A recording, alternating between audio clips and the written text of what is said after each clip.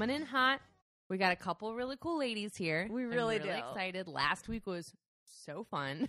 I know. I really enjoyed it. I enjoyed it, and I enjoyed listening back to it. Mm-hmm. Sometimes I know I have to do it, and it's like a chore. It's like I already lived that. Yeah. I had to live it again. But yeah, it was great. Yeah. It was really good. Such a good episode. We hope you're all enjoying season 15 so far. But we're going to start off this episode by giving a shout out to a person who left us a lovely review on Apple Podcasts. Thank you. Now, it says CC Lem Rib Mel. So we're just going to call you Mel. Is that the very end? That's your new name. Mel or Lem. So thank you so much. This review, it heartwarming. So heartwarming. So thank you so much. And if you would like to leave us a review and get a shout out on the podcast, please do. We obviously check it pretty frequently. To see what people think about us. But yeah, thank you so much, Lem or Mel or whatever your name might be. And if you want to correct us, just send us an Instagram message. Just like Ronnie. Yeah, just like Ronnie. Who we still just purposefully say her name wrong. Right. So here's the deal. We're not here to talk about the reviews. I don't want to do that. No, we're done talking about that. Now it's time to talk about Herstory. On the Rocks! With Katie. And Allie. This is a podcast that you can review on Apple Podcasts that talks about famous women in history. We talk about good women and bad women and fictional women and non-fictional women from all times and places because women have nuance. But keep in mind, we are drinking the entire time. And we are not historians. No. We are Googlers at best. Mm-hmm. Yeah, documentary watchers. Mm-hmm. I'm really good at that. I'm good at podcast binging. Yeah. I really know what to do. I know where to find things. I was having a hard time this week, and one of the podcasts I've downloaded ended up being horrible. I'm very sorry. Don't leave them a bad review. I won't. But it was an hour long, and he didn't start talking about Toni Morrison until 45 minutes in. Nope. Sorry. Sorry. You made it that long or you skipped ahead? I was skipping. Oh, sure. I made it the first 15, 20 minutes. And you're like, I was like, oh, there's always a little bit of chit chat, a little bit of cold open. But then I was like, this is getting excessive. Was he alone? Yeah. Oh, he's talking to himself. Uh-huh. Huh. Love that. I'm not going to name drop. I had an opposite experience with podcasts this week. So good. Wonderful. Okay. But before we get into all that. You're busy. You're mulching. That's what I was doing this week. You're out in your yard. You're pouring the mulch. Are you a brown, black, or red mulch Black. girl? Of course. Brown red mulch people are crazy. They're crazy. Brown mulch just looks like dirt, so why don't you just leave it? Black mulch forever. It's so clean. Hashtag black mulch. So good. I love color saving mulch in the store. I wish I was working on my yard instead of teaching. Yeah. But I've only got a couple weeks left. Just a couple more weeks. Just a couple weeks of molding mines before I can work in the yard constantly. But you're working in your yard. You're mulching. You have dirty mulch all over your hands. They're covered. So you can't pull out your phone and look up what these women look like. But you might want to know, what in the world do they look like? So we're going to tell you. We're going to get a little physical. Allie, who are you doing and what does she look like? So on this week 2 of Banger Season, I am doing Isabella Stewart Gardner. Now, she might not seem like a banger, but she is a banger, and we'll get to why, because she was also a banger in my life. But she is a white Victorian era woman. She was very high class, almost like if you had American nobility. She dropped hoop skirts decades before the rest of the women in America dropped hoop skirts. She had an oval face and brown hair that was almost always tied back. And it's interesting. She had brown eyes. She just looks like a very normal looking person. But in pictures of her, and then in some portraits of her that were painted, she has a dropped lip on one side, almost like there was some sort of paralysis at one point. But I couldn't really confirm that anywhere. Okay. So that is what she looks like. She's a beautiful woman. Yeah. Sounds like it. Beautiful, classy as fuck. So I am doing legendary writer Toni Morrison this week. Toni is a light-skinned black woman who we most often picture as a middle-aged woman. She has a round, full face with small eyes and a really big smile. And when she kind of like makes herself laugh and smiles, it's like the most beautiful thing in the world because she's often talking about like really serious things. Yeah. Her hair is typically in gray locks that are pulled back, sometimes with a scarf, but sometimes just free flowing.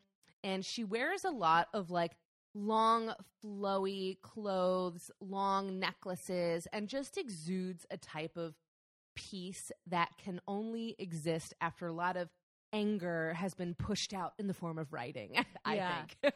The pictures of like Toni Morrison present day with like her gray locks tied back, she is stunning. So beautiful. A stunning woman. I love the color of her hair. Yeah. I just think it's gorgeous. Yeah. People who have naturally grayed and wear it well, I'm like so jealous of because I don't know if I'm going to be able to do it. Crossing my fingers. I think that the hair care is getting better in general. So I think so. We'll see. My warning signs are pointing towards silver like my dad, which I'm really excited about. So I'm hoping that comes into fruition. Fingers crossed.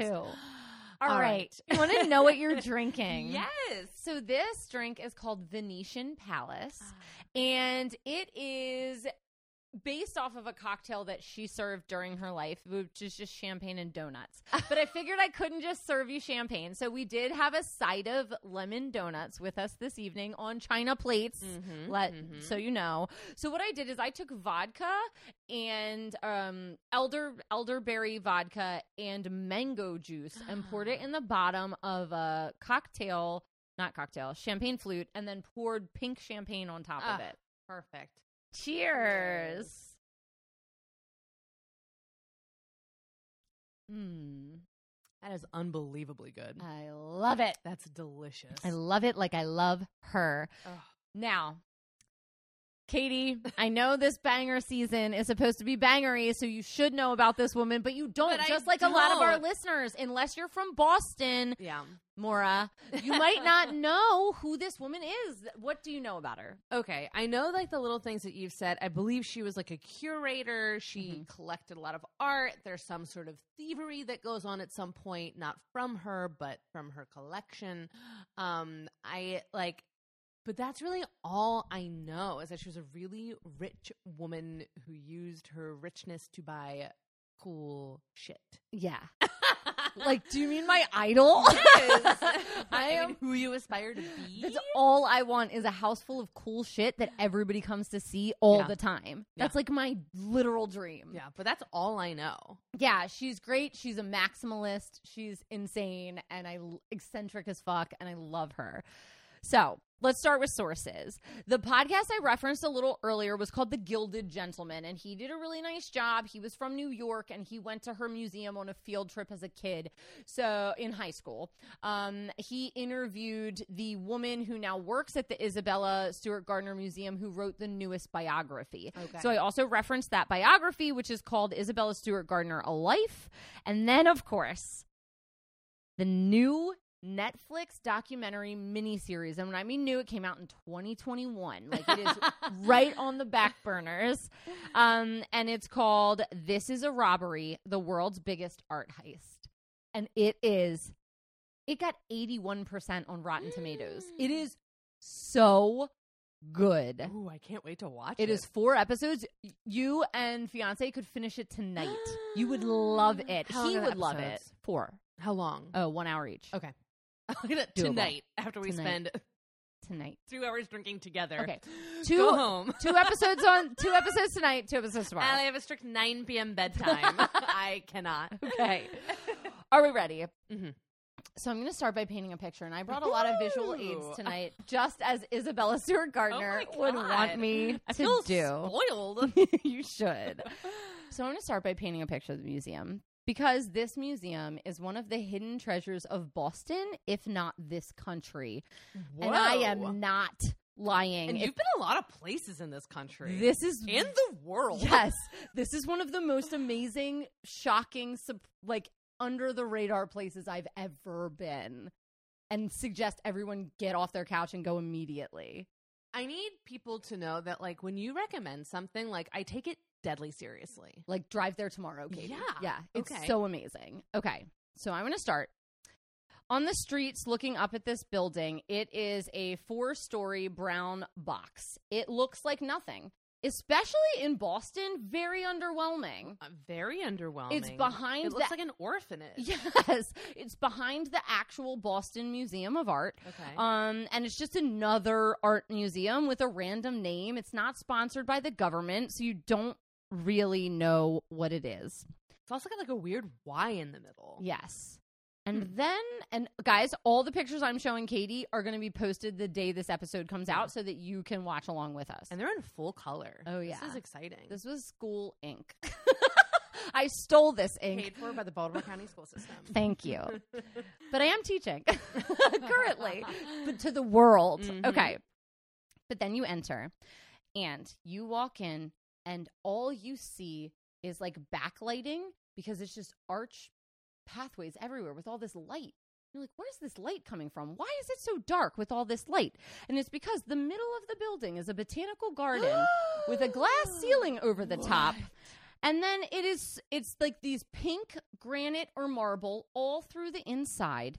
And then all 4 stories is rooms around it with arches and balconies that you can lean over into this botanical garden, and every room with a balcony is filled with art. So like here are 2 pictures of here's a picture of my daughter leaning over one of the balconies into the garden. What? Yes. What is happening in Boston? It's the most beautiful place I have seen. Look at the outside versus the inside. Makes no sense. Why do that to the outside? It looks terrible from the outside. It does. I mean, you can peer down from everywhere. And then also in the courtyard, I don't think it's on that side of the picture, but there's this massive head of Medusa that ironically you can't stop looking at. It's on the other side, like from where the picture's facing. And that's just the courtyard. That's not even the art. The rooms surrounding it are themed. There's a Dutch room, a Spanish room, etc. But they're not naive. The Spanish room recognizes the Islamic roots of Spain. And the cultures all mix together like they would in the real world. And there are famous names there. There are Rembrandts and Velázquez and Botticelli and Titian. Like, the rooms kind of look like this. They're like old Victorian houses. But then you start to look around and you notice a lot of old, like odd things in the museum. There are no labels or signs on any of the art. She refused that. She hated it. She thought it made it look too much like a hospital. So you just kind of walk through. It's an emotion you're getting. And then you look around and you realize, hey, half of that window frame is an old piece of wood. Half of that ceiling is a fresco. And it hits you that the museum is the art. Not the art is the art, but the literal building on the inside. The benches that you can sit on are literal. There's no, like, please don't touch this clause. You can sit on the actual mosaic benches. I'm handing Katie photos through all this. You can sit on them. There's mosaic benches. There's benches from churches from all over the world. There's pews. And you can sit and look at her art all day long. What? The curtains are from famous palaces. The furniture and fabric and wallpaper are from famous places. The bricks, the archways, everything. The windows, the stained glass. It is the most incredible place I've ever been in my life because she went around and picked up pieces of palaces and chateaus from around the world and brought them back to one place. And that's all the vision of one eccentric woman from the Gilded Age. I don't understand how I know this is all inside of that horrible, ugly building. Here's also my children playing in a makeshift church in there. Oh, my gosh. Amazing. So you're going to see all these pictures that Katie's seeing. I have more to come later in the show. But now let's back up to when she was born. Okay. Now that we know what her life looks like, her vision looks like.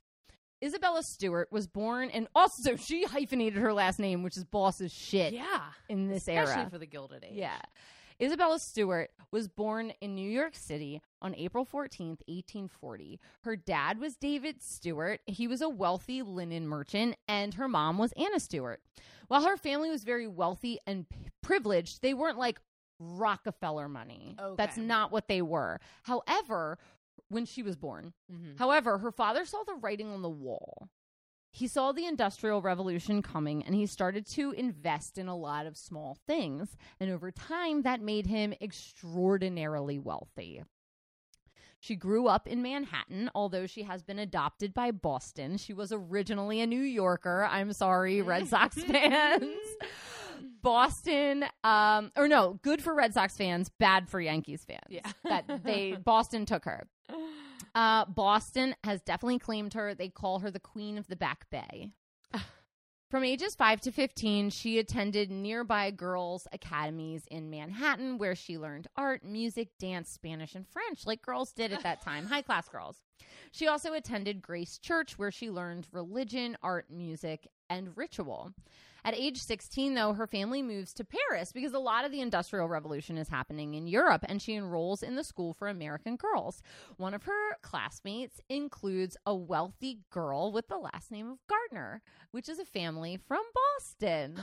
While there, she goes to Italy. She visits this amazing household where this person has collected a whole bunch of art from the Renaissance, and he just lets people come into his house and see his art. And she goes, okay, that's exactly what I want with my life.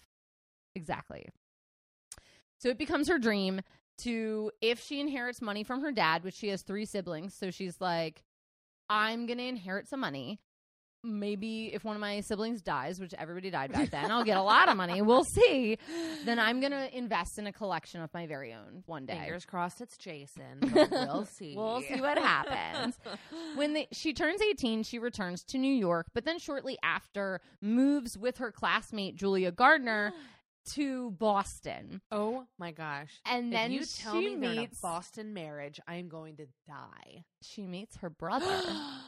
Okay, not where I was going. No. I was hoping they would be like lesbian lovers. No, I wish. But they are best friends from like high school on. I love best friends from high school on, and meets her brother. Now, that's the best way to ensure you'll be friends for life. I know. Marry into the family.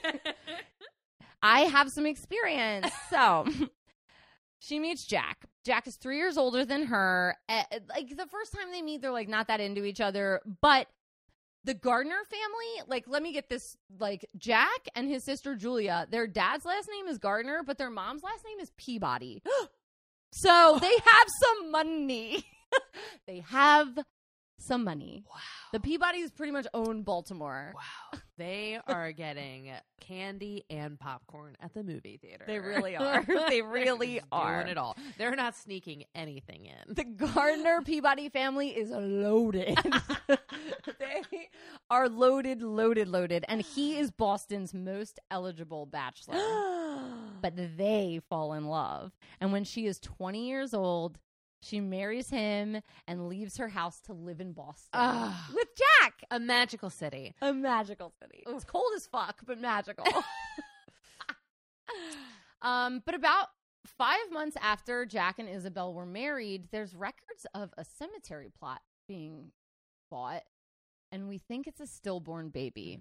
Oh, that's sad. This is proof that people had sex before they got married in the Victorian era, because, you know, it's 5 months after. And then also just something they didn't really talk about. Yeah. Jack and Isabella do have a son, though. He's born in 1863. She's 23 years old. Got married at 20, had a kid at 23. I'm sorry, Isabella. Get off of my territory. But then that son at 2 years old dies. The Wikipedia article said pneumonia, but the biography said of some sort of child illness that we probably have antibiotics for now. Right.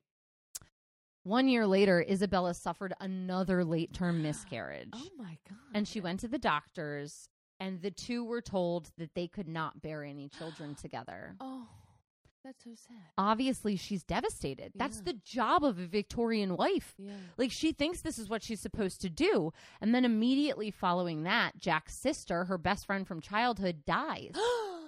No.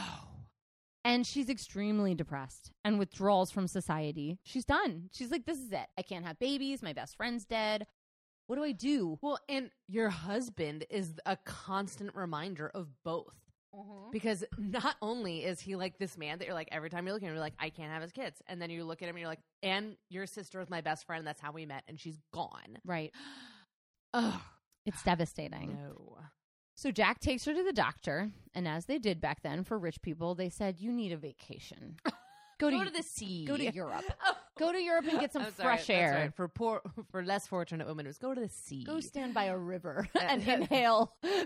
That's what like Beth March did. They're like, go to the sea. Yeah, they're like, go to Europe. Yeah.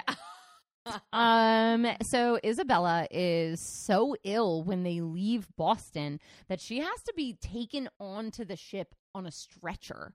She's been so like invalid and depressed that she won't move. Oh. The couple spent almost a year traveling through Russia, Scandinavia, but they spend most of their time in Paris. And also, can you imagine being depressed back in the day and not even having like movies to watch? No. Pass the time? You had to like keep your eyes open and read a book. Ugh, God, the mental energy. And like also as a woman, they're probably saying crazy things about you too. Yeah. You know, like she's manic. Yeah. She's hysterical. Yeah. Like those are the crazy like types of diagnoses that women were getting. Yeah. So the trip does have the desired effect on Isabella's health, probably because her husband just was like spending time with her. He was probably like taking time off work. You know what I mean? I kind of like that idea though of like, do you think it was kind of code? Like she needs to be in Europe with you. Please give some time and attention to the wife that you have. So this really becomes a turning point. First, she starts her lifelong habit of keeping scrapbooks of her travels. Because she burnt a lot of her letters and didn't keep a journal, we don't know a lot about her personal thoughts, which is crazy because there's a lot of myths about her life that came out in the press at that time because she goes on to be a socialite. So everything we have is newspaper clippings. Okay. But none of it is her except for that journal. And she'll like collect napkins from restaurants she liked and like things like that. So we know what she liked based on what she had. I love that. So then she comes home and starts to cement her reputation as a fashionable, high-spirited socialite. She says, yes, I can't have children. She says this in her brain. This is her talking into the mirror to herself. Yes, I can't have children. This is really hard. So I need to change the frame of mind of what my life is going to be. So she became an eccentric, wild, chaotic, strong, childless, independent Victorian woman. I mean, what could be better? She's changing the world. Like, okay, I can't have kids. I'm going to be chaotic neutral. That's what she's doing. I think she's chaotic good. Yeah, she might be. Oh, my God. She might be. Now, I don't know much about that whole thing. Is that a D&D thing? I have no idea if it stems back to D&D. I always just use it when I'm memeing people or like thinking about memes. I refer to myself as chaotic neutral. She is definitely on the good side. So she abandoned hoop skirts, like I said. She loved being in Paris, and they wore like, remember when Marie Antoinette stopped hoop skirts and started wearing more like nightgown type dresses, and all the women in France did that? Mm-hmm. She does that 5 to 8 years before the women in America start doing it. She walks through Boston with a lion at her side, just like on a leash. And then after the Red Sox won a game, she was so excited that she goes to the Baltimore Symphony Orchestra in her Red Sox gear. Wait. Baltimore? The Boston Symphony Orchestra. The other lesser BSO. But she just goes in her Red Sox gear because she's so excited that they won. She's like, I'm just going to go to the Boston Symphony Orchestra. Okay. Also, frankly, this is why I'm trying to become like kind of a baseball girly. Baseball girls are cute. They're so cute because I love that you can support a team that someone from the Gilded era also supported. It's very fun. Love it's that. very fun. I think it's so great. So I love that she was a Boston Red Sox fan. I know. She really was. And that's why I said, sorry, New York. Yeah. They really have her. If they took her in, you should have done something about it. Yeah. She started to scoff at the ideals set for women. Her passion and tragedy helped her define herself. But she wasn't really a prototypical feminist. She was friends with a lot of suffragettes, but was not herself a suffragette. And she had many views held by privileged white people of the time, but she also had some that weren't. Like, she was very pro-immigration because she traveled so much. So she's a very interesting person because she wasn't outspoken politically, and we don't have journals, so we can't posture at what she actually thought. So it's a little bit later, a couple years later, and her brother-in-law, Joseph Gardner, dies, and they adopt his 3 sons. So now Isabella and Jack have 3 boys that they're taking care of. I think they're like 10 and older, though, so they're like kind of done in the young cooking, and she's just got to get them through middle and high school and get them off to boarding school or whatever they do. But she gets the mothering thing over with. But then the couple continues to travel. They go to the Middle East, to Europe, to the Americas, to Asia. They start learning about other cultures and especially about art. In just a decade, they traveled to more than 39 modern-day countries. That's so many countries. And again, without any of our modern distractions to like, get you through those long journeys. And they're on boats. There are not airplanes, Katie. Literally boats and trains and horse. That is what they are working and with. Donkey. In fact, she rode 25 miles on a donkey. And all she did in her little stamp collection was talk about how much she loved it. Meanwhile, her husband is like, it's so fucking hot. I don't want to be on this donkey. But she loved it. She was like, okay, I'll take a 25-mile journey on a donkey. I hope to God she wasn't riding a side saddle on that donkey. She would never. Isabella would never.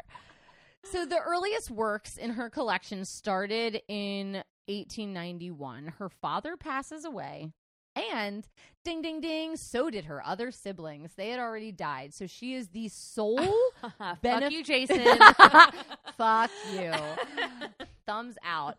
She is the sole beneficiary to his $1.75 million estate, which in today's money is $78 million. The sole beneficiary. So she murdered them for sure. Oh, poison. You know how girls do. Arsenic poison is a girl's best friend. You know how they say. So she bought the concert, which is a very famous Vermeer painting, at auction in Paris. And she's buying here and there from countries around the world. But the collection really starts to pick up in the late 1890s. The couple now have 2 inheritances, and they decide, let's live off of Jack's millions of dollars and spend my millions of dollars. Because they have 2 inheritances. Why not? Throw caution to the wind. You don't have kids, so you don't need a trust fund for anybody. Just do it up. I've never been more jealous of someone in my life. Talk to me about it. She was also allowed to audit classes at Harvard because she was so wealthy. They were like, yeah, you can come take some art classes, sit in. We won't give you any credits or anything. So she's taking classes at Harvard as a woman in Boston because Boston's like, yeah, we like you. We like your family, whatever. Peabody, Stewart, Gardner, you're free to come here. So she is rapidly building a world-class, like, pieces in a museum.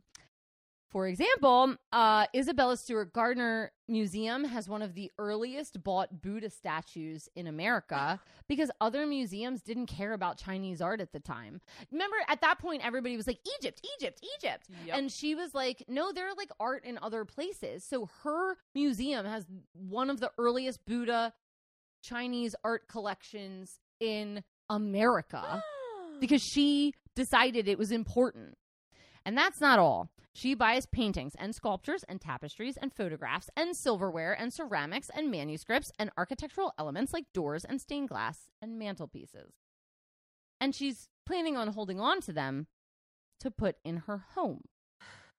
So in the early 20th century, Isabella travels with her friend Edmund Wheelwright to collect for a group of people who asked for her to buy for them, the Harvard Lampoons.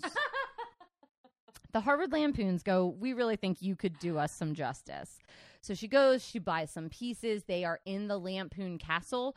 We don't know how much worth she added to the Lampoons because they have such a guarded secrets in the Harvard Lampoons. That building so fucking bad. I know. The same way I want to be in like the Masters like golf rooms. I'm like, let me in. Yeah. I want to be here. I just want to see it. Yeah, she's wheeling and dealing with the big dogs is what I'm trying to say.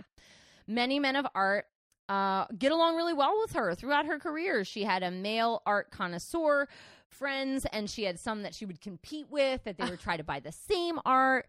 And they would purchase, and men would sometimes have to take her money and buy for her because she wasn't allowed in certain art dealing places. And because of this, she owns art from some of the most famous. I mean, she owns Degas and Monets and Rembrandts, and like she owns very famous art, which is of course why she's, spoiler alert, going to get robbed. Her favorite, because people see women as targets, and they still do today. Okay. Her favorite place to collect art from was Venice, Italy. She loved Venice, loved it. So she based the inside of her future museum after a Venice palace. So in the late 1890s, Jack and Isabel are arguing over what to do with their art collection. Isabella is like, let's put it in our home, all over our home. And he goes, no, we need a purposefully built museum to house this art. It's too much for our home. Yeah. We can't just hang a mantle on the wall. It should be a mantle. And she's like, no, I want to live with it. It's mine. So they're fighting back and forth. And then Jack suddenly dies. No. And she is now alone. So in his honor, she purchases a piece of land in Fenway, Boston, and decides to build a museum in honor of her husband, modeled after a Renaissance palace, saying pretty much, you won the fight. You won. Palace for you. She was deeply involved in every aspect of the design. Her architect joked that he was only there for structural soundness. He said she came every day with a lunchbox and her dogs. Stop. I hope she wore a little hard hat, too. I bet. And the building, she said, needed to be completely covered in a glass ceiling over this garden, which was the first of its kind in America. And the architects go, that's impossible. And she goes, no, it isn't. Figure it out. No, it's not, because I'm possible. Make this happen. Yeah, and she, I mean, originally is like living on the 4th floor, art on the 2nd and 3rd, and like the 1st floor around the like botanical garden is like a music hall originally. After the building, she spends years getting it built, and then she spends a full year carefully installing her art collection exactly how she wants it in her personal aesthetic. The paintings, sculptures, furniture, everything is right where she wants it. For example, one of her most famous artworks that's there is Titian's The Rape of Europa, a very famous painting. It hangs above, like, some of her art is hung, like, there's fabric on the wall, and then the art is hung on the fabric on the wall. And the fabric that this is hung on is, like, some green silk out of one of her gowns. She was like, I just love this silk with this painting. Cut my gown up. Put it up there on the wall. What? She's crazy. She's mad. She is. She's wild. So she wants to check the acoustics for the grand opening, but she doesn't want anybody to get a sneak peek and spill the beans. So she gets in cahoots with like the blind institution in Boston and is like, let's have them all come in and listen to some music in there and make sure that they think the sound is good. Because they couldn't see the art. Yeah. That's amazing. She's like, let's see if their ears think it's good. Wow. Okay. So the museum's private grand opening has a performance from the other BSO. It's June 1st, 1903. It's cold, even by Boston standards. And there's a long line of carriages pulling up in front of this square brown building. People start pouring in their Victorian dresses, and she is standing at the top of the stairs in this beautiful courtyard in a black straight hanging dress with a long string of pearls and diamonds. And famously, she said, I'll serve the people what they want with champagne, but they're also getting donuts. Champagne and donuts for all the rich folk. And that's how Dunkin' Donuts was started. In Boston, by the way. One of her male counterparts, Jack Sargent, was a very famous painter, and he got famous for the scandalous painting he did of Madame X, who was like a woman of questionable repute or whatever. And he couldn't really display it anywhere and got some bad flack for it because she, it was like va-va-voom. So she talks to some of her art friends. She's like, introduce me to Jack Sargent. Need to see this painting. Yeah. They meet each other. She sees the painting. They become best friends. He actually paints 3 portraits of her through her life. One is her in a black dress with her hands clasped in front of her. That's from the night of the opening of the museum, I think. They debated over position and for months and how to stand, but she looks so powerful. Yeah. And the background is, I think, iconic. Mm-hmm. And I have a picture of that portrait from being there, and I didn't even know it was her. Yeah. I just took a picture of it because I was like, it's stunning. Then there is one that is famous because it's her in Venice, which she loved, and she's bursting in off of the balcony into her Italy like hotel room or whatever, her probably penthouse. And I think she looks so sexy and so free. And there's no way they didn't have a relationship after her husband died. No. And also it's like there's so much energy in this painting, and like just like weird, like her necklace is so long. Yeah. Like it's really intense. Like you can see her fingers in the glass panes being reflected. Like it's so. This is one of those things that like you can see that this was an image burnt into his brain. Oh yeah, he just saw it and was like, I'm painting that. Yeah. And then the other one is her later in life. She never let anyone see her after she started having strokes, except for Jack Sargent. And he asked her, can I paint you like this? And she's so vulnerable and like shrouded in white, almost like a nun. So I think like there's got to be some sort of, even if it's just emotional love there, because she allowed him to see her powerful and sexy and vulnerable and like all these things. And I just think all those pictures are hung up in her museum.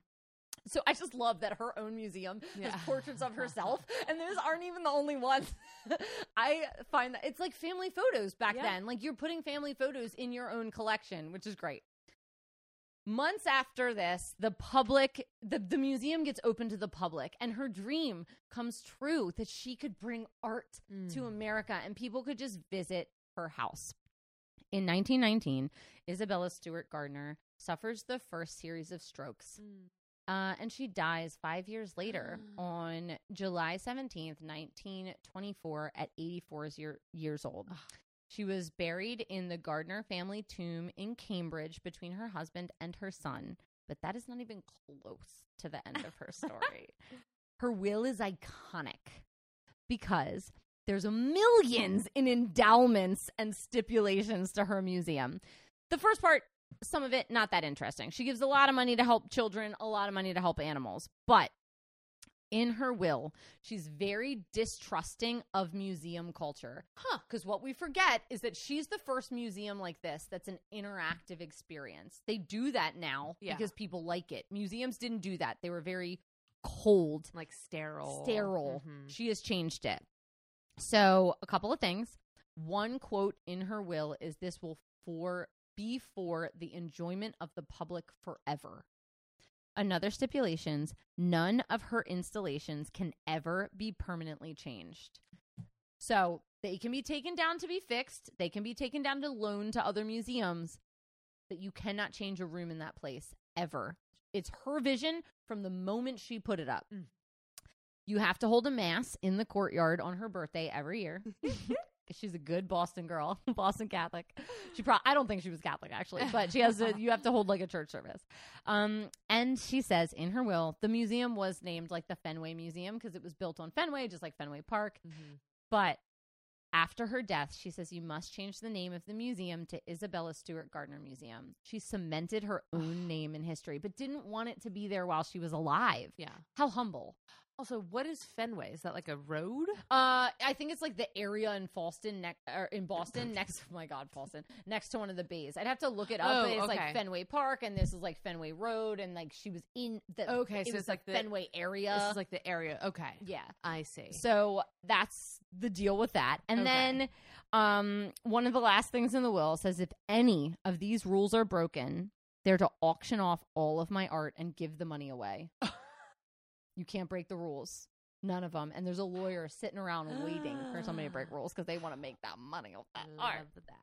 Now, other than all of that, there is a so famous 4-part miniseries on Netflix that people are falling in love with that details the largest art theft in history. Like I said earlier, it's 81% on Rotten Tomatoes. And if you know anything about Rotten Tomatoes, 60% or higher is good. 80% is great. Because it's the biggest art theft in history and it's unsolved, people are really drawn to it. So I'm only going to give you details from the first episode of the miniseries because I don't want to like spoil what happens. So picture this. Okay. We're back to picturing. It is March in Boston in 1990. So cold. But it's not just March. It's St. Patrick's Day. And Boston is a highly Irish-American city. So the police are going to be busy. I'm sorry, what year is it? 1990. This is 33 years ago. In 1990, there are very little forensics to speak of. In 1990, security technologies, not as good. Everything's a little bit blurry. In 1990, there is no art department in the FBI. So museum guards come in the morning after St. Patrick's Day to open up the museum and switch off with the night guards. They immediately notice all the cameras have been turned up. Somebody has pushed all the security cameras so you can't see. The security office door is ajar. They open the door to the office. There's an empty frame sitting on one of the chairs, and there's a crowbar on the floor. And they think, where are the night guards? Like, are they bloody somewhere in this museum? And are the bad guys still here? So they call the police. The police come, and because this is pre-forensics, they corrupt the fucking crime scene to hell.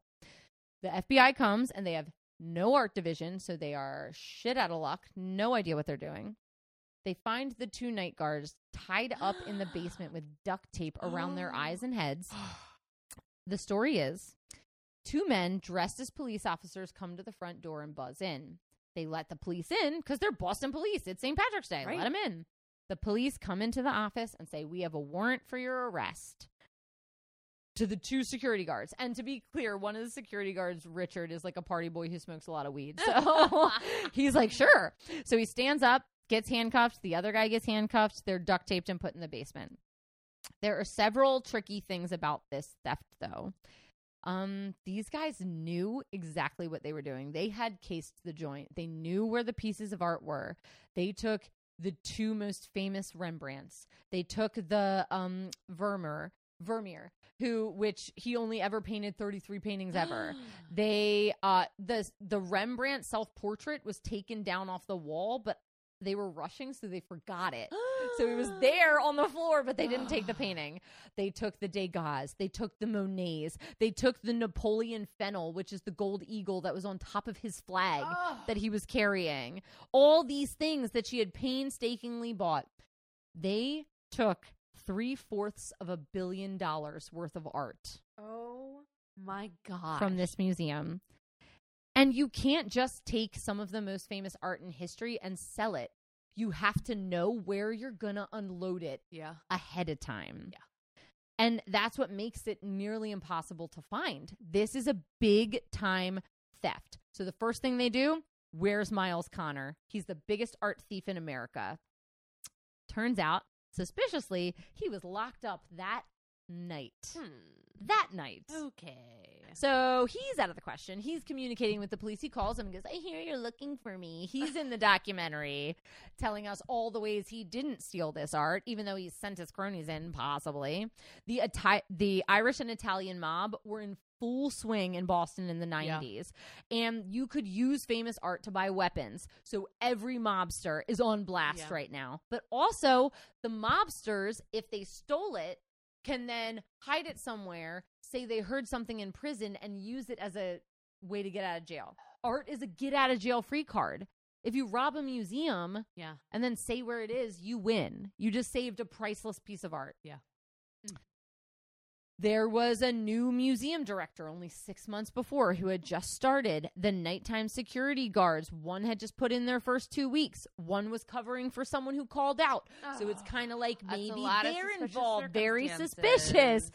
The things we know is it's definitely an inside job. Yeah. Somebody knew the museum well because the door system works that if you are buzzed in, all the other ones lock from the inside so you can't get out. Yeah. Mm-hmm. But 20 minutes before the robbery, somebody had gone down, apparently to smoke a cigarette. And when they came back in, the back door had like the thing out, so it stayed open. so you could escape right out that back door. We also know that they wasted time. The robbers were there for 81 minutes. 10 minutes in a robbery and you're sweating bullets. Yeah. They were not scared of getting caught. Wow. Somebody knew they were there and let them be there. Oh, and they're cutting art out of frames. Terrible. So they did that so they could transport it easier. And they did take some less expensive pieces of art, but they took mostly the big things, which is so sad. They also went in the security office and took the videotape. They also took the printout of, you know, in a museum when you get close to a picture and it buzzes? Nope. Okay. Okay. So in museums, I have kids. That's why I know this. If you get too close to a piece of art, it goes bzz, just to remind you to back up. But it's also an alarm sent to the office so that they know somebody might have touched this, somebody might have moved it. So there's a printout that comes through the printer constantly. Touched this in the blue room. This got moved in this room. So they rip that off the printer. But they didn't realize, because it's the 90s and people don't understand digital, that it was also being saved in the computer. So we have exactly who was in what room at what time. And how many people? And yeah, there's only 2 police officers. But the problem is they didn't know whether they tied up the nighttime guards before or after. Like, did they help and then get tied up? Or did they just get tied up? And the documentary tries to clear this up, but doesn't clear it up because you don't know. Because one of the crazy things is the self-portrait of Rembrandt, and this is all in the first episode, that gets taken down off the wall and set there. None of the robbers ever went in that room after they were buzzed in. Only a security guard went through that room before they were buzzed in. Huh. So it's like, how could they have taken it down if nothing else ever buzzed in there? Very suspicious. In the Dutch room, also, there is a secret panel that opens, like Dimitri in Anastasia. The boy, open up the wall. How would you know that's there unless it's an inside job? You wouldn't. There's just, the problem is the nighttime guards are idiots. So there's like no way they helped with this. Like, there's so much going on. But this is pretty much what they walk into. It is a museum with frames on the floor. No. That are just decimated. So it's so sad. They start with $1 million reward. It gets up to a $10 million reward. This is $500 million worth of art. For a lot of people, like I said, it's a get-out-of-jail-free card. There are calls coming in from all over Boston. And again, the FBI has no art division, so they just put this 26-year-old guy on it and let him be. Oh, my gosh. And it's like, the FBI, that you're supposed to be good at this. But at that point, the FBI was too focused on, like, getting the mob. So they were like, let's give this to the young guy because no one cares about art. But now, 33 years later, we've not recovered from these thefts. Because of Isabella, you know, she wished this, and she said nothing in her museum can be changed. So now when you go there, there are empty frames on the wall, exactly where the pictures would have been. They're sticking true to her wish to not move anything. So when you go in, there's like an app. You can like hold your phone up and see what the art could have been, like what you would have been looking at. But it's just in the museum, the stolen things. And this theft is a dagger in my heart because they weren't stealing from a big public gallery. They targeted a woman. Yeah. And a lot of the people in the documentary say people cased this joint because it was safe. It wasn't a government building you're stealing from. Yeah. They didn't have fancy police officers. They had a high guy, you know, a guy who smokes too much weed and comes in on the weekends to watch it at night. Yeah. This is the National Gallery. Right. They're targeting this woman and her private collection. And it's sad to me. This woman who wanted to bring art to the people, who was eccentric and fun and independent, and in her death, this has been taken from her. So I hope she's not turning over in her grave, and I hope this is a Mona Lisa story where we find it and it goes right back where it belongs. I would love that. And that's the story of Isabella Stewart Gardner. I love her. I love this museum. It makes me want to go to Boston right now. It's amazing. It's an amazing story. It's an amazing museum. And I think Boston has so much stuff. It's so easy to overlook. It is, yeah. Mm-hmm. If you're going there on a family trip, the only reason we ever heard about it is because we got the city pass. Did we talk about that on the show recently? I don't know if we did. So a city pass is like there are certain cities that have so many places to visit that you can buy one ticket and it gets you into a lot of places. Mm-hmm. One of the free places in Boston wasn't the Boston Tea Party ship. idiots. It was the Isabella Stewart Gardner Museum. So we went in on a whim because it was free. And then we were like, this is the fucking coolest place I've ever been. I love it. I know. Perfect. That's her story. So great. So much fun. And now we have to get more drinks and talk about some books. Great. We'll be right back. Literature.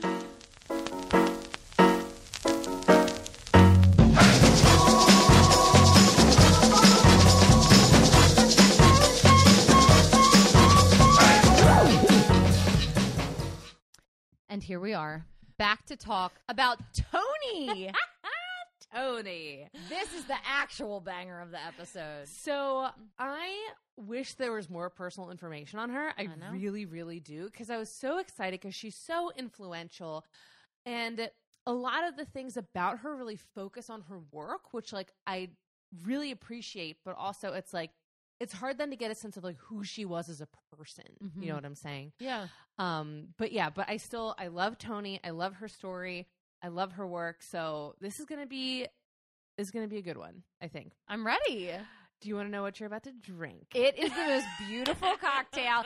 So far, this is the prettiest cocktail of the season. 1 of 4. So far.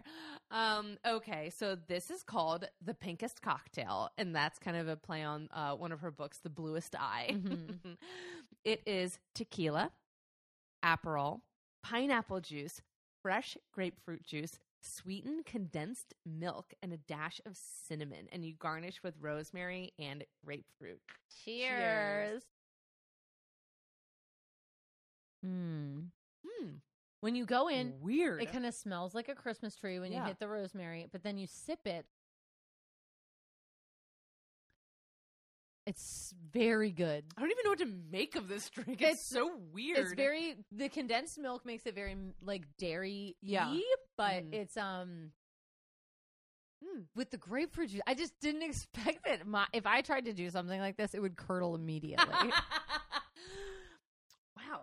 I don't even because there's a lot of flavors going on because you can definitely taste the tequila. You can definitely taste the citrus and the cinnamon. Yeah, there's a lot happening. I feel like this is a 4 seasons drink. Yes. There's one thing winter, spring, summer, and fall. Because Toni Morrison is timeless. There we go. All right. So what do you know about Toni Morrison? So I know she was a writer. Mm-hmm. I think she won some Pulitzer Prizes and maybe like the first in something. I know that she wrote a lot about the hardships of Black people and Black women.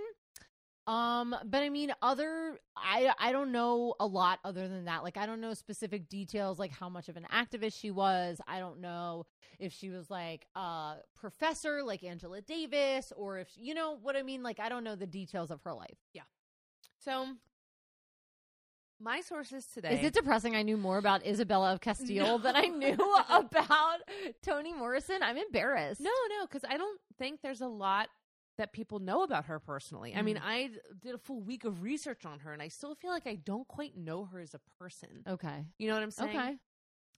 But I got a lot of this from Wikipedia. There's a documentary about her called Toni Morrison Remembers on YouTube.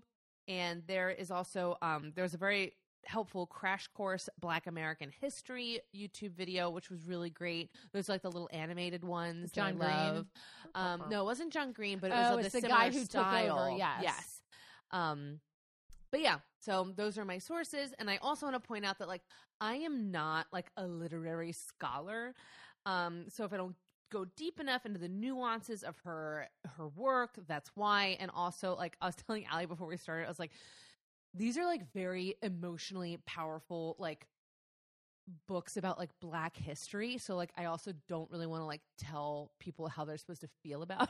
Yeah, it's very Toni Morrison's work is so much about the Black experience. Yes. Mm-hmm. And it's like, I didn't have that experience. Yeah. I can learn from your work. Oh yeah. But like I don't have a parallel to that. Right. But I think that's the great thing about it is like it is so emotionally charged that like you can experience it like no matter who you are. Right. And like you just emotionally connect to it. So let's get into it. Chloe. What? Ardelia Wofford. Right out of the Right out of the gate. gate. Right out of the gate. was born in Lorain, Ohio, to Rama and George Wofford on February 18th, 1931. She was the second of 4 children. Her mother was a homemaker from Alabama, and her father was a welder from Georgia. Her parents were devout Methodists who instilled in her a sense of heritage and language through telling traditional African-American folk tales and ghost stories and singing songs. She said, I have never heard a voice as beautiful as my mother's, like when she sang to me. So this is a very rich, culturally rich household, which I love. But they also carried a lot of pain from racist encounters that they had in their life, from their life in the South. I mean, when her father was 15, he witnessed the lynching of 2 young black men, which Toni said affected him for the rest of his life. I'm sure. How can you see that and not be and be okay, you know? And she said, she goes, he didn't like to talk about it in specifics. And, he would say sometimes oh, but I didn't see the bodies. When she goes he definitely saw the bodies. There's no way he fucking didn't. Just horribly painful. Toni's childhood was not easy, even though they were further north. The family was poor, and she said they were evicted from every house they ever lived in because even though her father worked 3 jobs, they still could never make rent. And when Toni was 2 years old, their landlord set their apartment on fire while they were inside of it just because they'd gotten behind on their rent. But then he loses the whole house. That makes no sense. Well, I'm wondering if he was going to claim it as an insurance thing of oh, they were behind on their rent, so they set the house on fire. What an idiot. I mean, and to put this into perspective, last week we did Annie Oakley, and she died in Ohio in 1926. So this is 5 years after that, Toni Morrison is born. Yeah. Wild. Her father was very angry and bitter towards white people. He wouldn't let any into their house. Toni described a time when a white man came in and for something or whatever, and her father picked him up and threw him down the stairs, the front steps. And someone asked her, they're were you afraid of that kind of violence? And she was honestly, it made me feel really safe. She was my dad was not going to let any kind of shit like that happen to me and my siblings. As rough as it was, she was that was what he did to keep us safe, but their insurance guy was a white guy. So they're just every time he came through, they'd be all right, you're going to be outside of the house. I'll come out and meet you. Her father he had a lot of shit going on. And it sucks. I mean, he had a very this is my home, and I can't have after he saw the atrocities in the South, I'm sure he's I cannot have you bastardizing my home, right? So stay outside. Exactly. But despite all of this, the family, she goes, I want to make this clear, we never went into despair. She said these experiences, demonstrated how to keep your integrity and claim your own life in the face of, acts of monumental crudeness. So I think that was also a big takeaway from her childhood. She goes, bad shit happened, but also we never let it get us down, But when World War II broke out and men were sent off to war, Toni's father was too old to serve. So for the first time in his life, he got a job in a shipyard that actually paid decent money. Okay. Because it was kind of okay, well, now that all the eligible white men are gone, okay, now we're going to hire the eligible black men. Right. So the family was financially stable for the first time in their life. So they bought a house and things just kind of calmed down a little bit. So Toni often escaped into books as a child. Her favorite authors were Tolstoy and Jane Austen, which she said came about because she goes, back then the child section was just the lower shelves in the library. So she said, once I got done with those books, I just kind of moved right up the shelves into the classics. Started climbing. Yeah. I'm scaling the walls. She basically lived at the library, reading for hours until they closed, and she had to go home. But she said that since her grandparents came from the South where a white person could be fined for even teaching a black person to read, education was very important in her household. Her parents saw it as an act of rebellion. So when she was 12 years old, she became a Catholic. I don't know where this comes from. I don't know who else in her life is Catholic, but she's let's do it. She's doing it. And when she's baptized, you choose a name during your baptism. She chose the name Anthony after Anthony of Padua. This would eventually lead for her nickname, Toni. So that's where Toni comes from. So she's her going baptized Catholic name. Her baptized Catholic nickname, Toni. Love it. I love that. I mean, may as well. May as well. If you want to change your identity, it may as well be a baptized Catholic one. I know. So Toni attended Lorraine High School. She was on the debate club. She was a part of the yearbook staff and the drama club. She was really, really active. In the documentary, she's like going through her yearbook photos, and she's so cute in the yearbook photos, and I love it.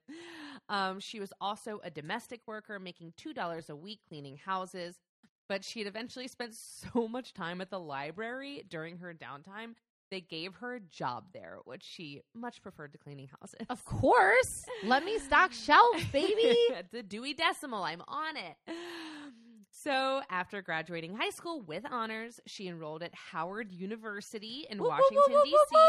in 1949. HBC. Mm-hmm. She wanted to be around like fellow Black intellectuals. You know, she was like, I am not as culturally enriched as I want to be in Ohio. No offense to Ohio, but so at first she was a theater student and she even toured with the Howard Players. But while she was doing this, she was moving around the segregated South for the first time. Okay, so she's seeing what her parents have told her about. Yeah, because like discrimination and segregation was practiced in Ohio, but it was more of an understood thing. And down here, it was the law. So when she got to the South, it was a bit of a shock to have such hard legal lines drawn on things like buses and restaurants. You know, it was kind of, she's like, we did things in this way, but now it's like very much legally mandated. But despite this, she loved being in a community of creative Black pioneers. Soon, however, she switched her major to English and she graduated with a bachelor's degree in 1953. She went on to earn a Master's of Arts from Cornell University in 1955, Ivy League. And her like Andy Dwyer. Her master's thesis was titled Virginia Woolf's and William Faulkner's Treatment of the Alienated. She taught English first at Texas Southern University in Houston, which I can't even imagine going even that far down south, from 1955 to 1957. And then she came back to Howard University and taught there for the next 7 years.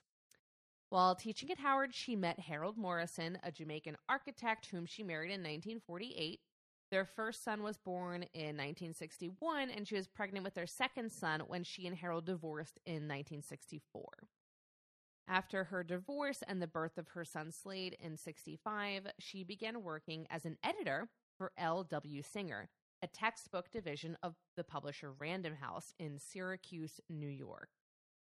2 years later, she transferred to Random House in New York City, where she became their first Black woman senior editor in the fiction department. Whoa! I know. And she did not waste any time using her position to bring more Black voices into the literary world. One of the first books she worked on was the groundbreaking book, Contemporary African Literature, which was a collection that included work by Nigerian writers Wole Soyinka, Chinua Achebe, and South African playwright Atul Fugard. I probably pronounced all of those names incorrectly. I feel like you did well. Because I forgot to look that up after I copy and pasted it from Wikipedia. I'm always like writing out pronunciation guides for my stupid brain. She also started publishing now household names like Angela Davis. Whoa! She started publishing Angela Davis? Yes, she did. She went to Angela Davis and she goes, you need to write an autobiography. Angela Davis was like, I'm 27. You've done enough. You've done enough, Angie. Like, I can't do this. And she said, she's like, Toni Morrison. She was like, we would literally like commute around the city together. And she would talk to me about this. And she was like, how did the room feel when you walked in? Describe that. How did it smell? How are the people reacting to you? Let's get into it. And she really encouraged her to write her first autobiography. Again, at 27. I'm sorry, I need a Toni. Not that I've done what Angela's done, but where's my Toni? Not like the Toni. I don't need a Toni. I need a Toni Morrison. Yeah. I haven't acted on stage one bit. And she also published an autobiography of boxer Muhammad Ali, who was going through his like personal Muslim renaissance that made white America really uncomfortable. So uncomfortable. And I love this too because she was talking about this and she was like, he was such a macho guy that he would not pay attention to me. He was not listening to me. I'd be like, I think that this is the direction this should go. And he was writing me off. She goes, and then I found out that an old woman in Queens' house burned down or something like that. Or Harlem. And she goes, and he just like swooped in and like helped her out and like replaced all her stuff. She goes, and then I realized, oh, he's a mama's boy. He needs like an older woman to like come in that he respects and tell him what's up. So she goes, well, all the men in the office were like, Muhammad, oh my gosh, like, I love this fight. Like, you're so strong. Like, da-da-da-da-da. I'm so impressed. She goes, hey, go over there. Sit down. We're going to do this. Write your book. And yeah.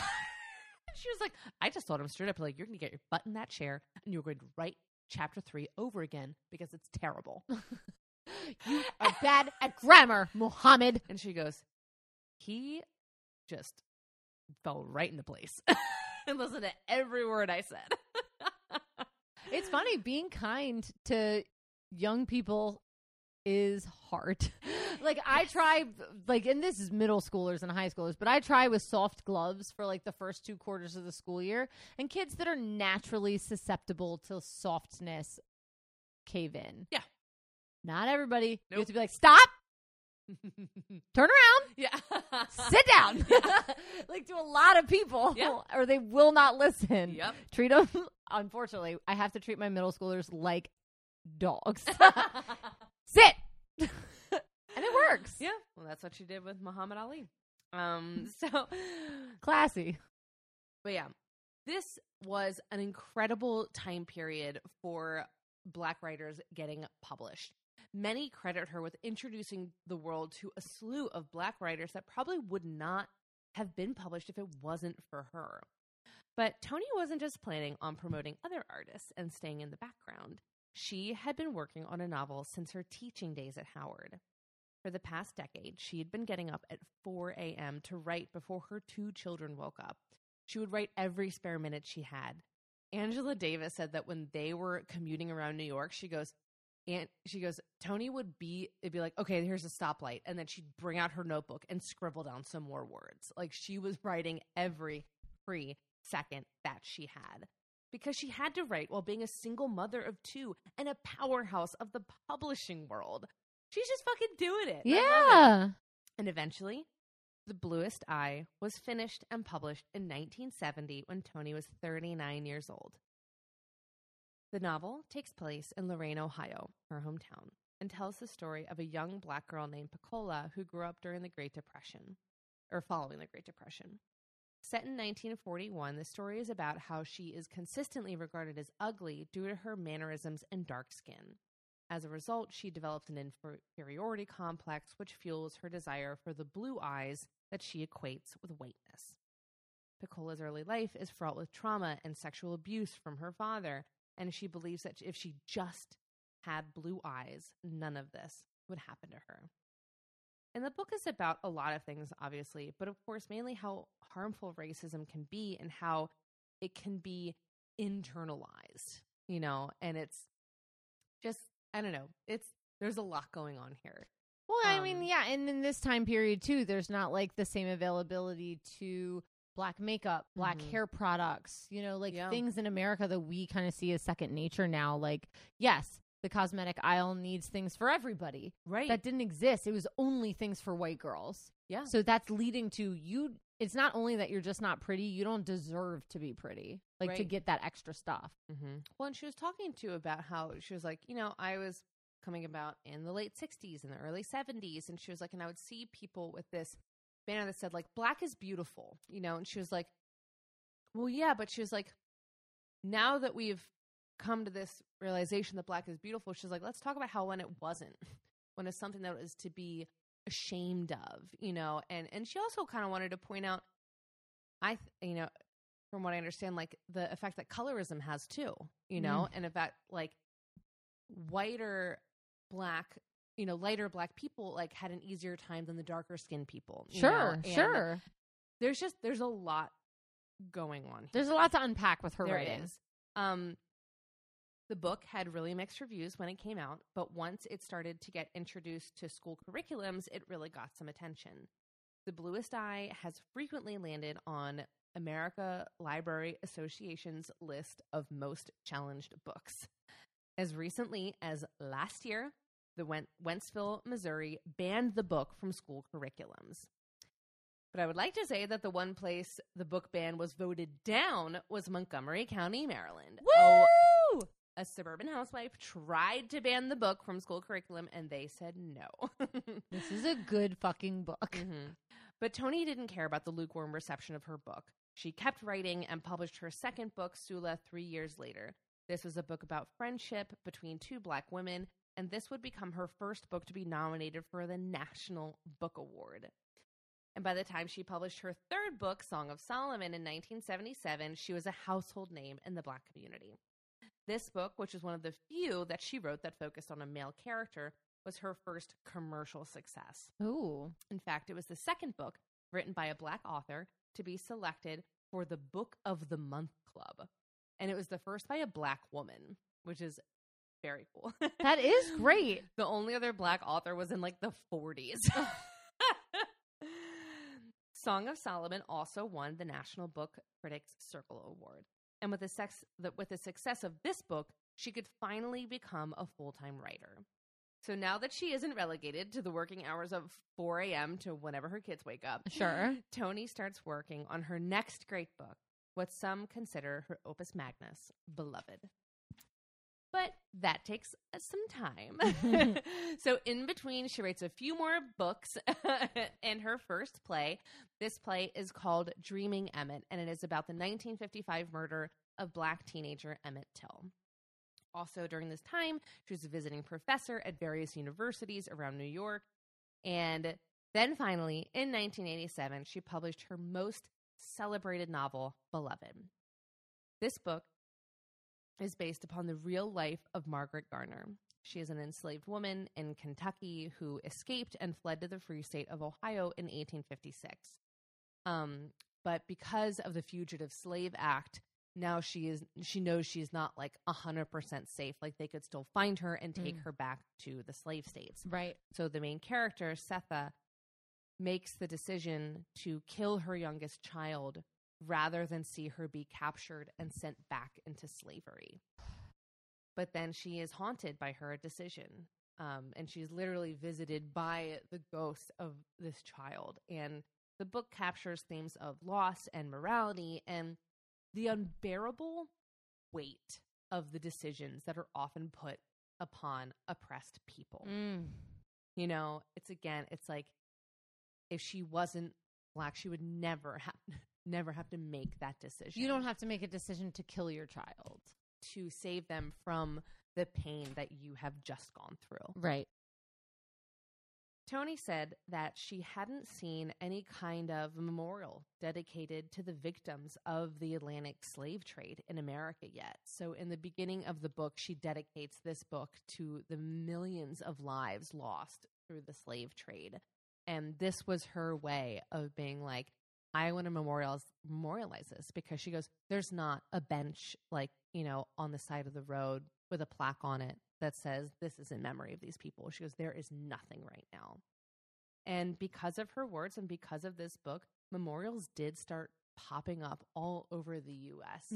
And, you know, because she's like, even if it's just a tree or a bench or something, like we don't have anything right now. And a lot of people died because of this. And it's the fucking 80s, okay? Millions. Like, this is 200 years later, 300 years later. Yeah.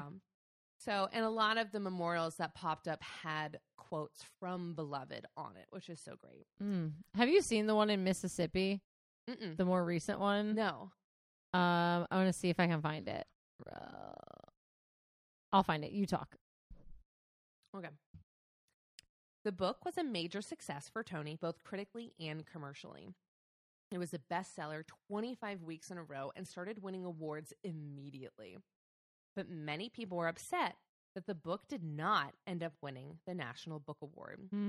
48 Black writers and critics ended up signing a petition disagreeing with this choice, including Maya Angelou and Angela Davis. Thankfully, however, this misstep was overshadowed by her winning the Pulitzer Prize for Fiction. One of the highest honors for a writer, and she won this in 1988. Was she the first Black woman to win it? Or did it just she won the Pulitzer Prize? I don't think she was the first, because I feel like we would have known that. Beloved was followed up by Jazz and Paradise, 2 other books in what she calls the Beloved Trilogy. These books are meant to be read together, but they don't exactly have to be read in order. And she said the conceptual connection is the search for the beloved, the part of the self that is you and loves you and is always there for you.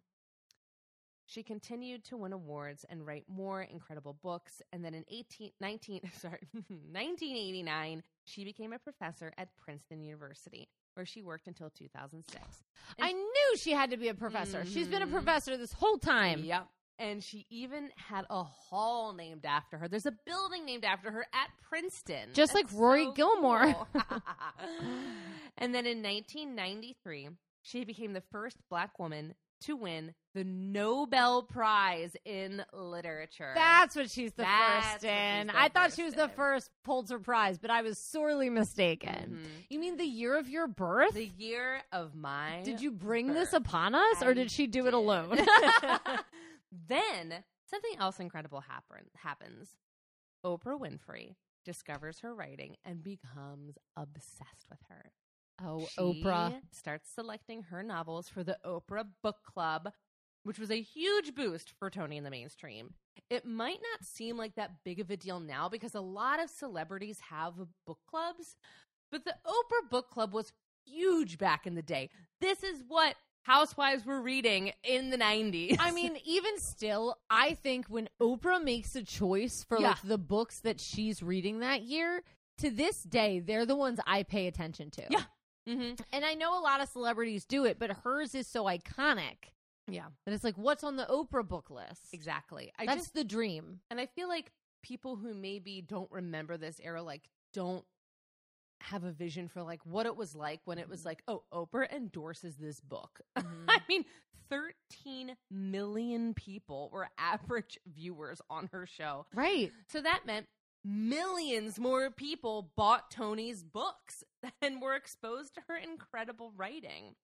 I mean, she won the fucking Nobel Prize, but it was the Oprah effect that sent her into the stratosphere of literature. Of course. And then in 1998, Oprah produced the film version of Beloved, of course, starring herself as Sethna. And also had Danny Glover in it.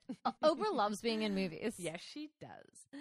Toni received a ton of honorary degrees, including an honorary doctorate from Oxford. She was a guest curator at the Louvre in Paris. Calm down. I mean, we have covered a lot of cool women, but that accomplishment is a new first. one. Haven't seen that. I wonder if it's because there's not a lot of African American art there. Oh. So they might have been like, let's curate that section. Because I know that Frida Kahlo is the only only female Mexican artist in the Louvre. Really? Altogether. That's so interesting. So I think there just might not be as much stuff from this side of the world. So maybe they're trying to like be more inclusive. Maybe. And they're like, Toni, help us. Help me. But one award that we have seen quite a bit in this show, but it still doesn't mean it's bad. It's just like, I just never heard of that one. She got the Presidential Freedom. But it's cool because she got it from Barack Obama, the first Black president. She got that in 2012. A dream. Dream. What if Trump gave it to her? She would have been like, no, thank you. She was not happy when he got elected. Who was? And then in 2021, February 18th became Toni Morrison Day in Ohio. In total, she wrote 11 novels, 9 nonfiction books, 5 children's books, 2 short stories, and 2 plays. Her books have awakened and inspired people for years, and I hope that educators and librarians and parents continue to fight for their children's right to read her books. Yeah. Even though they are discussing banning them still to this day. Ban. Horrible. Yeah. Toni Morrison passed away in New York City on August 5th, 2019 from complications of pneumonia. She was 88 years old. I wish we knew more about her personal life, but at least we have plenty of her words to keep with us. And I'll leave us with one quote from her. She said, "If there's a book you really want to read but hasn't been written yet, then you must write it." Yeah, I know that quote. Yeah, my kids actually in Black History Month at their school, usually kids do like door decorating competitions. And the person, their homeroom, they chose Toni Morrison for their homeroom. So they got it. So then it was like she was on my radar, and I was like, why haven't we done Toni Morrison why yet? not? Yeah. Yeah, I like in this thing, I wish I was intelligent enough to like really get into these books, and but also like that's not what this podcast is about. No. But like I need you to know that like the documentary about her was so much of people reacting to her that it was so lovely And moving, I'm it sure. was moving, of people who were like, I saw myself for the first time in your book. I understood like my generational trauma for the first time in your book, especially because like she writes about like the whole like gamut of the Black experience. Like she's not just focused on like one person or one time period or one, you know, gender. Like she really does like write about it from a lot of different angles, and like the words she uses are so beautiful. Like there's one kind of passage, and I think it was the book Jazz that like really stuck out to me, where she was like, New York City, where the sunlight like slices through the middle of buildings like a knife. Like you know how like when the sun is moving and it just cuts build, like it's just so beautiful. So I just would really encourage, people to read her work or just like watch people's reactions to her work, because it's really beautiful and moving. People who are good at descriptive text are like amazing. I know. Yeah. All right. So let's talk about these two ladies together in a little segment we like to call Just the Two of Us. Okay. Well, I love that they both left this world without personal information being left behind. As infuriating as it is. I know. Yes. It's like, I left my books and I left my art, and that's what you get, the impression of me that I left on this planet. Yeah. That's so cool. It's very cool, especially because that means you can kind of take what you need from it. Yes. Because I think that if you don't leave a specific guidebook on yourself, more of like an impression, then people can see themselves in you from a lot of different angles, from a lot of different because like these women are from the most different backgrounds that you could possibly pick, like a literal Gilded Age double heiress. Yeah, privileged double heiress woman who like didn't have barriers other than she wasn't allowed in some art auctions. Yeah. And like Toni is living the exact opposite experience, where like her parents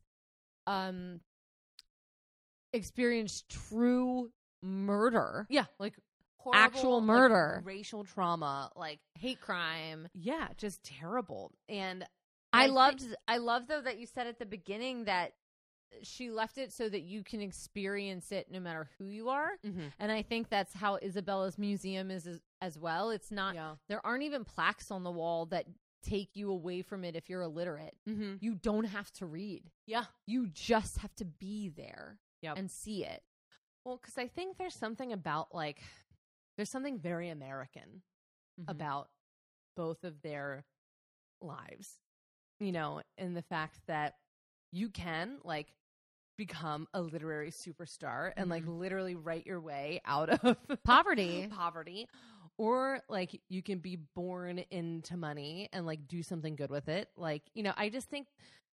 But she also worked her way out of womanhood. Yeah, she did. There was like there was a status that she just decided not to accept, and because of that, newspapers were constantly like, "She's frivolous, she's exotic, she's eccentric," and it's like, no, she's just a human being like that's passionate.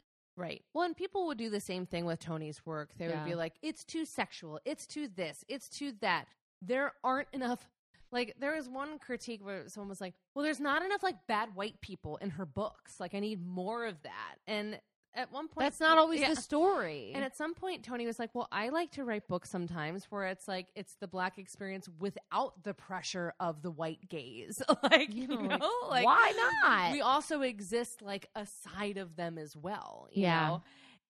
But I love that both of them collected items and wrote about like things from history to preserve it as it was, because Isabella's museum is all about preserving things as they are. She's like, I'm going to take literal pieces of other buildings and bring them in here so we can keep it.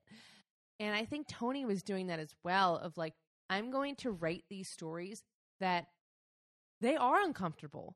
They should make you uncomfortable because this shit fucking happened. Oh, yeah. And I'm going to show it to you for better or for worse. And that's why people think these women are so fucking dangerous. Yeah, and I think it's interesting that, like, Isabella, she was very willing to go to the artist Sargent and Jack Sargent and be like, I want to see the Madame X painting. Yeah.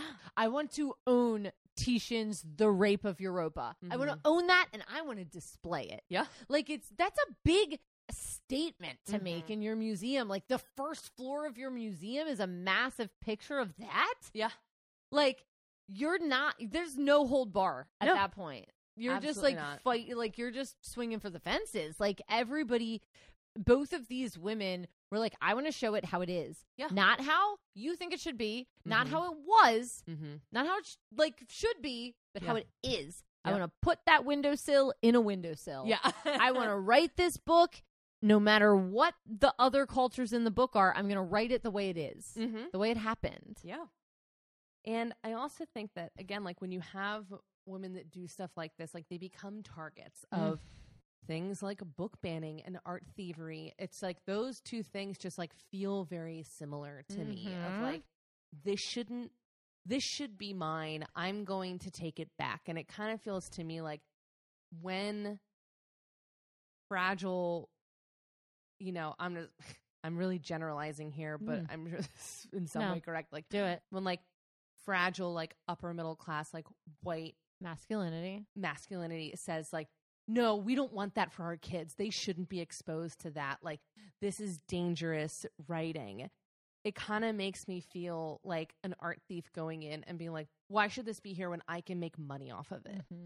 It feels sick and invasive and just kind of like telling a woman when she's speaking up or doing something like, you shouldn't be doing that because like I'm not profiting off of it because I'm supposed to be the majority here. And what's funny is I wouldn't be as mad if somebody broke into the Egyptian museum or the British Museum and stole some Egyptian shit. Yeah. I'd be like, well, you probably shouldn't do that. It's still illegal. Like, don't sell it on the black market because other people want to see it. But I wouldn't be as mad because it's not owned by a person. That art is owned by a person. Yeah. Like, you're stealing from a person, not like a person who's so giving to the community. Yes, and that's also what it feels like. It's with like book you're banning. Afraid of women with vision and other people that aren't like you with vision, whether it be through a visual technique like Isabella's, like, and even like Isabella's was even multi-sensory. She's like, I want to make sure that when people come in here, they can hear music, the they music, gotta hear the and noise, the nuance of this place. And you know, obviously with Toni, it's like when you read her stuff, it like some of the sentences she writes almost feel like music. And it's funny because she said, she was like, you know, I don't read my stuff after I write it, like unless I'm doing it for like a book reading. And she goes, sometimes I'll be doing a book reading, you know, and I'll be reading a passage that I wrote 20 years ago, and I'm like, damn, that's pretty good. Like, which I also love. Get it, girl. I truly believe also that both of these women were so confident in their choices that they're like, I'm really good at this, which I wish I could do at any point in my life. But like, I think that confidence also drives a real through line between them of like, they knew that what they were doing was good, and that's also why they had to preserve it as well as they did. They said, just leave it like this. Don't fucking touch it. Yeah. Don't touch it. Just leave it as is. They're amazing. I love how this. beautiful. All okay, right. let's toast to these women. Who would you like to toast? I want to toast to women who use their dreams for the interest and education of other people. Yes. So cheers. Cheers to both of them, honestly, tonight.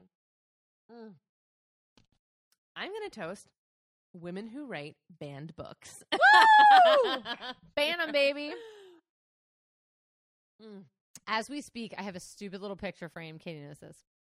On my mantle in the library that says I'm with the band. And it's just on a stack of banned books. It's so stupid because I hate word art in anybody's house. Yeah. But I also was like, if I just have a stack of banned books, no one's ever going to get it except for me. Yeah. Nobody's ever going to be like, why are those books there? Yeah. So it's very important to me that when people walk by, they know why they're there. Isabella would be furious. Yeah. No signs. Yeah. No signs. All right. So what are you enjoying in pop culture this week 2 of season 15? So obviously the documentary. You have to watch it. It's called This Is a Robbery, which is a terrible name, but that's like what the 2 police officer guys said once they had the guys handcuffed in the main office. But that's not what I'm promoting. Just go and watch that. Okay. What I'm promoting is we're all getting ready for summer season, and I found the lowest calorie enjoyable cocktail. It's a gin and tonic, but it's gin and sparkling water. So like a flavored sparkling water like LaCroix or bubbly or whatever. And then a little bit of lime juice. It's definitely not this cocktail with evaporated milk. No. Or sweetened condensed This milk. cocktail is 1,000 million. This is my whole day worth of calories in one drink. But yeah, I just think everybody like tries to just immediately cut drinking, which is good. You should always, if you want to limit your drinking, of course, limit your drinking. But you can stop drinking red wine and Cosmos and old fashions that have sugar in them, and like straight liquor like gin and vodka doesn't have any carbs. It doesn't convert to sugar. So you can drink it with like some diet tonic and some lime juice, and you're kind of in the clear. You're like a 25 calorie drink at that point. So you can get drunk for limited calories. There you go. I'm here to promote slim drunkenness. Okay, go ahead. I'm going to promote an album. So one of my big things in my home is I love to collect Better Homes and Gardens and Martha Stewart Living magazines. And sometimes I like to reread issues. And I was rereading an issue, and they had promoted this album from an artist called Arlo Parks. And the album is called Collapsed in Sunbeams. Is it really great? It's so good. It's the exact thing you want to listen to in spring when like the windows are open in your house, the sun is shining, and you're just like folding laundry and things feel nice. It's just like really jazzy and calm and like feels kind of lo-fi. Like it's really fucking good. And I just like music like that doesn't put a lot of pressure on you. You know what I'm saying? Like yeah. It's just a really beautiful, nice feeling album. And one of the songs is now my alarm that I wake up to every morning because it's so gentle. What a promotion. I know. What a promotion. That's a big deal. So yeah, Arlo Parks Collapsed in Sunbeams. That's great. So good. All right. Well, thank you all for listening to this week. Be like Mel or Lem and just review us on Apple Podcasts if you have a free moment this week. Join our Patreon. Be a part of it. We put up extra stuff. And it helps us buy the alcohol. Yes. It just helps participate in the community of women's history that we have. So it's really nice when you join us over there. It's fun. I mean, for $1 a month, $12 a year. Just think about that. $12 a year. You can experience so much more of this and be a part of all the other amazing listeners we have. It's the best. So yeah, join us there. We're on Instagram and Facebook and all the other places as well. You can take our quiz every week and try and guess who made each cocktail, which is very fun. They got it right this week. They did get it right this Everybody week. did. Good job. But mostly, we want you to never forget that well-behaved women follow social customs. Yeah, and they rarely make history. Goodbye.